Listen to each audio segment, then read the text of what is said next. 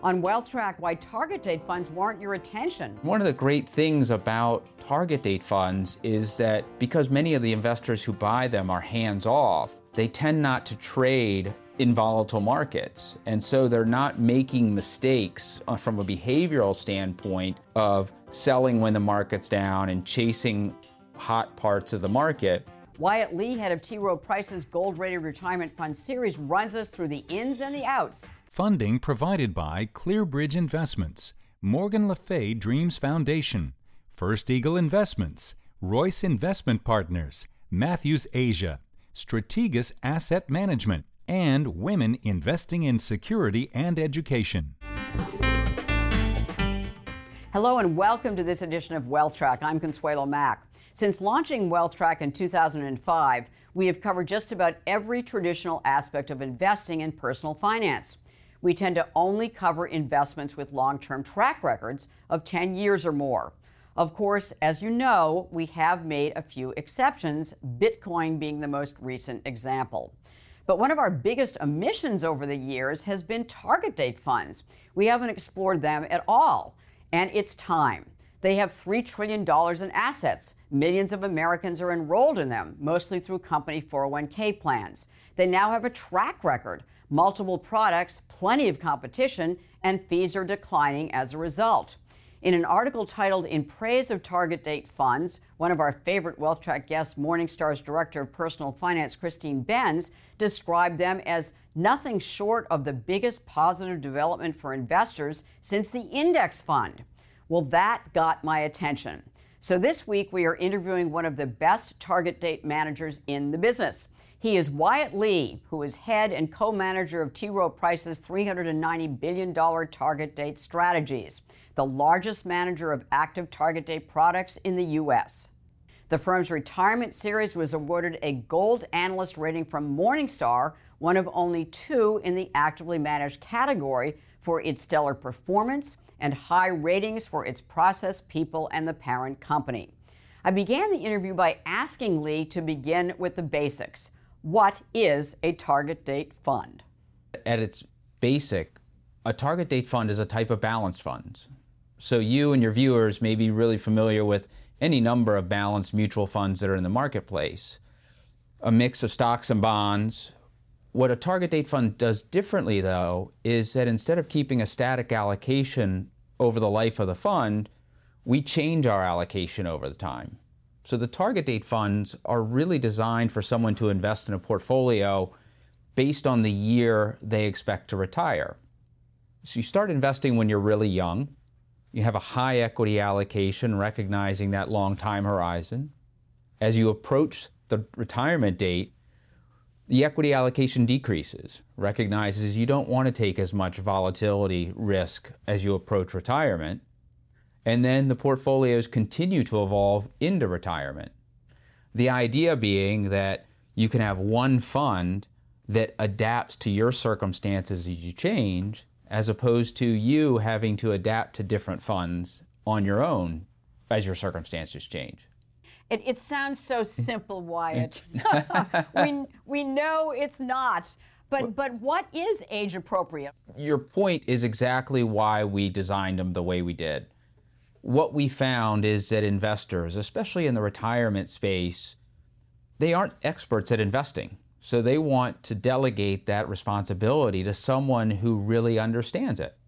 And so we've simplified it in a way that says, just buy the fund that matches when you expect to retire, and we'll give you that age-appropriate allocation over time. And what that means is it changes, right? For a 25-year-old who's just entering the workforce, she has a long time horizon.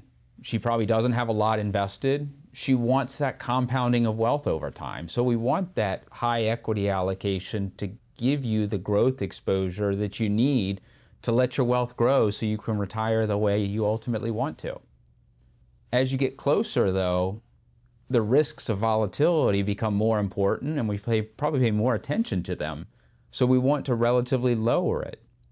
What you'll see is across target date funds, there are a lot of different flavors in the marketplace. So lots of different products have different allocations as to what age appropriate is at a point in time.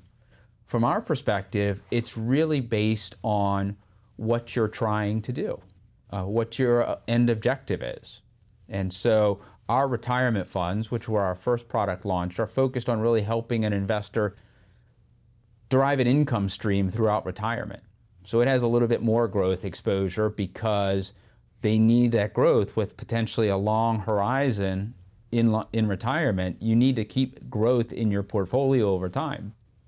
We have another series for investors who still want a professionally managed product, but maybe a little more concerned about volatility and are willing to sacrifice some of the growth. And they have a little lower exposure. And what we ultimately try to do is work with all of investors to try to find out their circumstances, what they're trying to achieve, what their risks are, things along the lines of, how concerned are you about preserving your spending power over retirement? And how are you concerned about that risk relative to the fact that over shorter periods you might lose money? So those are called the target funds, right, that you Yes. launched in 2013? Yes. And so there's been an evolution. Then you introduced something called the retirement blend funds. Yes. In 2021. So what does that do? What's So the difference? the difference about the blend funds is the first two we talked about, our retirement funds and our target funds, are almost all invested in underlying actively managed strategies. One thing to note here as we talk about it, much of our investment audience are defined contribution plans. Right. So corporations who are sponsoring a retirement plan. And many times some of those plans tend to be more cost conscious. So our blend funds, the retirement blend funds, look in a lot of ways just like the retirement funds, but use more passive building blocks underneath. And that helps us moderate the cost profile a little bit for someone who may, value the certainty of a lower cost over a longer period of time relative to the uncertainty of being able to generate excess return in an actively managed strategy. So let's go right there. What are the pros and cons of the passive versus actively managed target date funds? Well, first, let me make kind of maybe a controversial statement in the Right. target date fund space. I don't believe there's any such thing as a passive target date fund. Okay. And what I mean by that is passive investing, indexed investing really means you're copying something.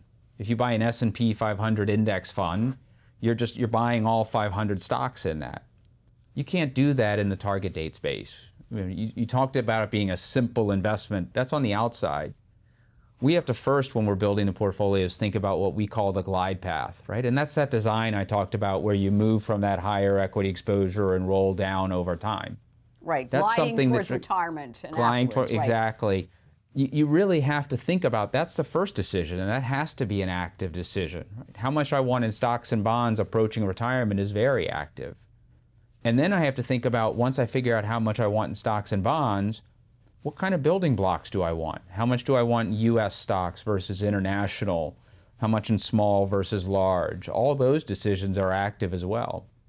It's really at that bottom layer where we're selecting the underlying funds that debate between active and passive starts. Because you can choose to use active building blocks or you can use passive building blocks. I really believe that when you're thinking about those building blocks, there really is a role for active and target date management. First and foremost, we think about active management as being able to generate returns above a benchmark. Right. I think the target date space is the ideal place to do that because you have such a long time horizon. You can let active management work for you. And that excess return you get compounds right to the end investor for her retirement. That, of course, is presupposing that the active managers are delivering an excess return versus passive. And in the vast majority of cases, that is not the case. It's one of the reasons that Morningstar gave you a gold rating was the majority of your funds in the target date funds did outperform their benchmarks. Yes. But that's the exception, really not the rule as far as the industry is concerned, right? I agree with that, right? There's lots of studies that say the average active manager doesn't outperform. So the discussion shouldn't be just about active versus passive, but it should be about, am I selecting a good active manager who I think can outperform over time versus that passive benchmark? I'm really interested in the asset allocation piece of this. which, for most individual investors, even a lot of professional investors, it's very difficult to get it right. But one of the things, again, that Morningstar, in giving you the gold analyst rating, mentioned is that you've done some research at T. Rowe Price, and that all along the glide path, kind of at every point along the glide path, you boosted the equity allocation, and that actually has worked out well for you. Why do you tend to be more equity heavy than a lot of your competitors are? That tends to be what we're known for in our retirement funds, and it's been that way since inception. I think one thing we recognize in all of our research is that long-term benefit to the growth of equities. And so we want investors to compound returns. And one of the great things about target date funds is that because many of the investors who buy them are hands-off, they tend not to trade in volatile markets. And so they're not making mistakes from a behavioral standpoint of selling when the market's down and chasing hot parts of the market. And so with that, we believe that over the long term, given that these investments could have a 70-year time horizon, right? Think of a 25-year-old to retirement and then deep into retirement, that long-term benefit of holding stocks and compounding that wealth is going to put them in a better position at the point of retirement. And that's critical. I think what we see sometimes is during periods of market volatility, a lot like the one we're in right now, investors overstate the negative impact of short-term losses, right? I mean, since we've started the funds, there have been 10, maybe 11, if I'm counting right with the current market we're in, 10 different markets in which U.S. stocks are down more than 10%, right? It's going to happen. It's just a matter of how you plan for addressing those kind of down markets across the entire life cycle of your investing. And we find that growth-oriented approach puts investors in a better place over the long term. And explain how you do handle like a big, market decline. I mean, March of 2020, for instance. What were you doing with the target date funds at a period like that? It's a great question. Obviously, we've talked about these being a long-term investment. So everything we've talked about so far is kind of what's the strategy we want to navigate to the long term. At the same time, we know we want to try to navigate the short term. So for example, coming out of March of 2020, equity markets are down pretty significantly. Starting in late March and into early April, we were buying back into equities, right? So we were adding to our position, recognizing that downturns of that magnitude don't happen that often, and they're, with a long horizon, they're a good buying opportunity. So we actually bought back into March and April, and then when we got to midsummer, recognizing how quickly the markets had come back and how much at that time, how little we knew about the pandemic, we actually started then reducing our exposure, right? And even now, if you look in the current environment, going back to late summer of last year, we were concerned about the equity markets. So we've been underweight equities for at least the last 6 months. And then we've even been diversifying within the portfolio too, trying to find which areas of the equity market we liked and which areas of the market we thought were more difficult to navigate. In the fixed income markets, that's led us to areas of higher yielding sectors, areas of shorter duration because we were concerned about the Fed. In the equity markets, tending to favor more cyclical sectors that could benefit from the long-term recovery out of COVID. I think that for us, that's a competitive advantage because if we, as we've done, we found a way to bring kind of the collective intelligence of all our investors around the world into these portfolios. That gives us another way to add value and help us be defensive when we think we need to. Let's talk about the fixed income aspect of the target date funds, because a lot of people on Wall Street have said that fixed income is a very expensive asset class. And that it should be basically a very small portion of the portfolio. What is your view of fixed income and the role it plays in target date funds? Fixed income is a really important part of everything we do. As we get near retirement, it represents close to half of our investments. And you can think about fixed income in a lot of different ways. one thing it always can provide is a dampener to your volatility of your portfolio. So even though fixed income may be expensive and it may be not yielding a whole lot right now, it's still going to be a much less volatile asset class than equities are. And so it can provide some ballast to make sure you have the portfolio that acts the way you want it to in different environments. The key, though, in my mind, is making sure you have a really diversified fixed income portfolio. And this was some work we did several years ago. We took a full revamp looking at the way we've constructed our portfolio and recognized that if we can put a wider range of strategies together that have different fixed income characteristics, it could help us offset exactly what you're talking about. One thing I think I've always found really interesting when I'm talking to my clients is, they think of fixed income as this one big homogeneous set of products. Right. But hugely different. So we use everything from short duration US Treasuries and short duration inflation protected bonds, all the way to emerging market debt. And each of those plays a different role in the portfolio. That complete portfolio of the many different strategies really can help complement our overall equity portfolio to make sure in aggregate we're positioned to where we want to be. Speaking of being well diversified, what about other asset classes? What about commodities? What about real estate? What about private equity? What about gold? Yep. So a lot of those areas are things that we do incorporate. We have a strategy that we call real assets, and it consists of real estate, metals, precious metals, and other commodity equities. And the purpose of that is to give us some diversification in inflationary environments. It's been a part of the portfolio for probably the last 10 years. And until recently, it's been somewhat of a drag on performance because a lot of those sectors have been lagging the broad equity markets.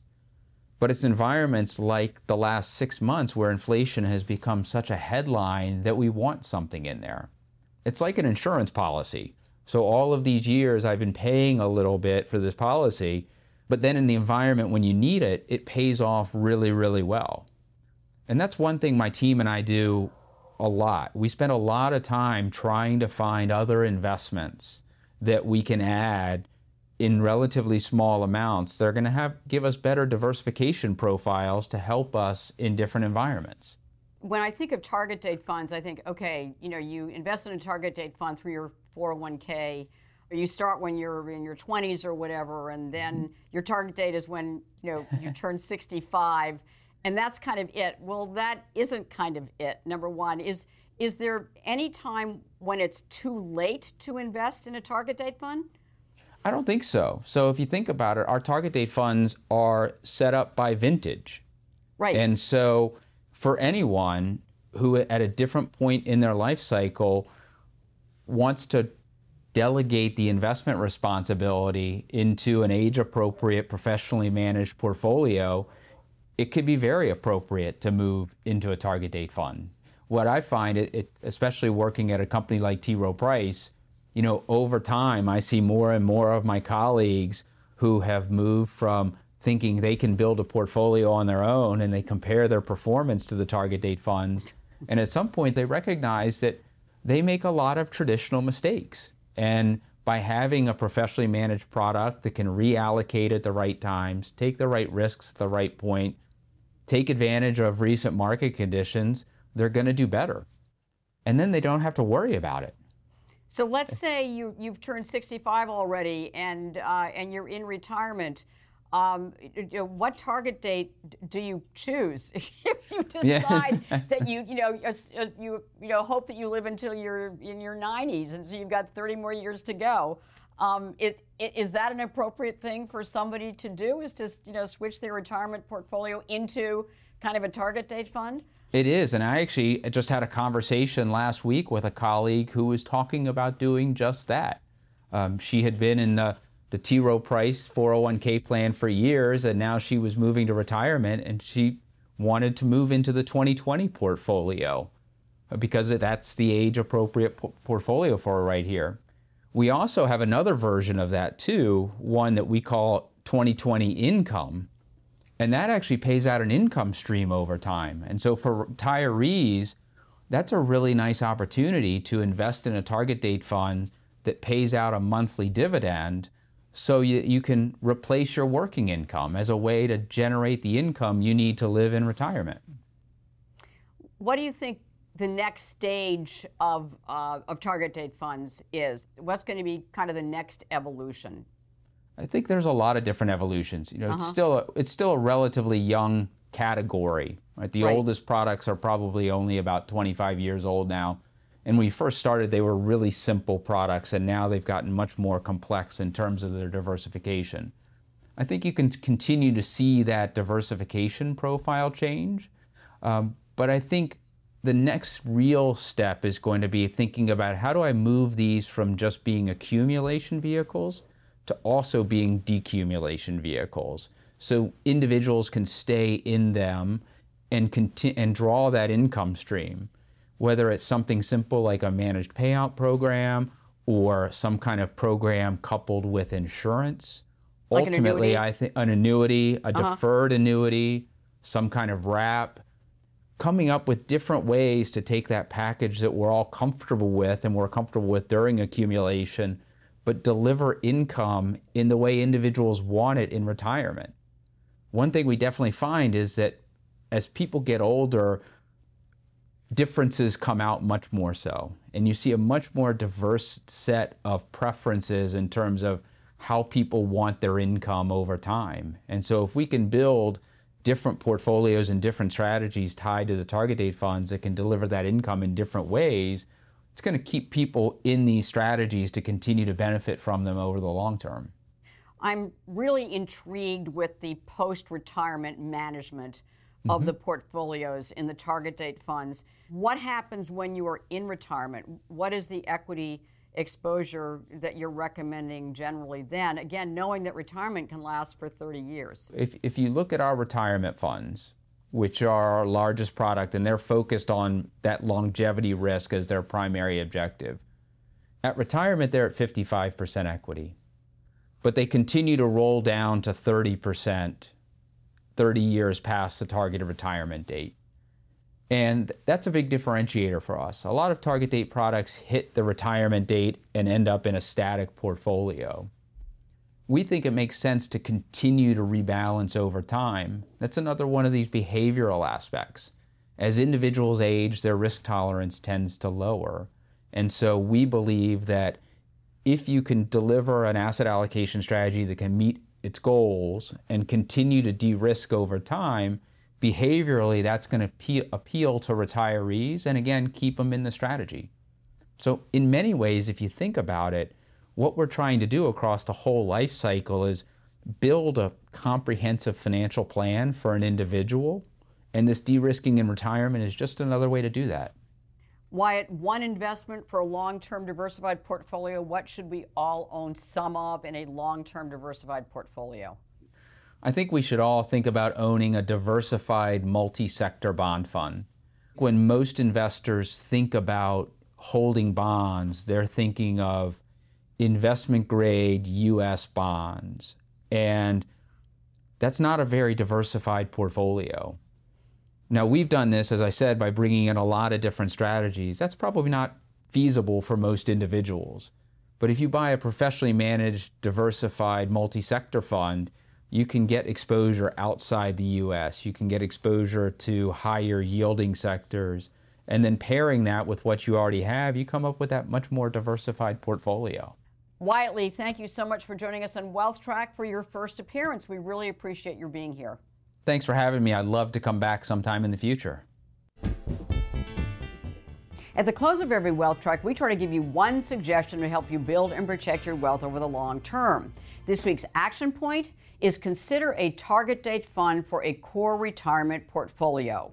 As Morningstar's Christine Benz wrote in her article in praise of target date funds, they take asset allocation and investment selection wholly out of investors' hands, not just at a single point in time, but at least until retirement.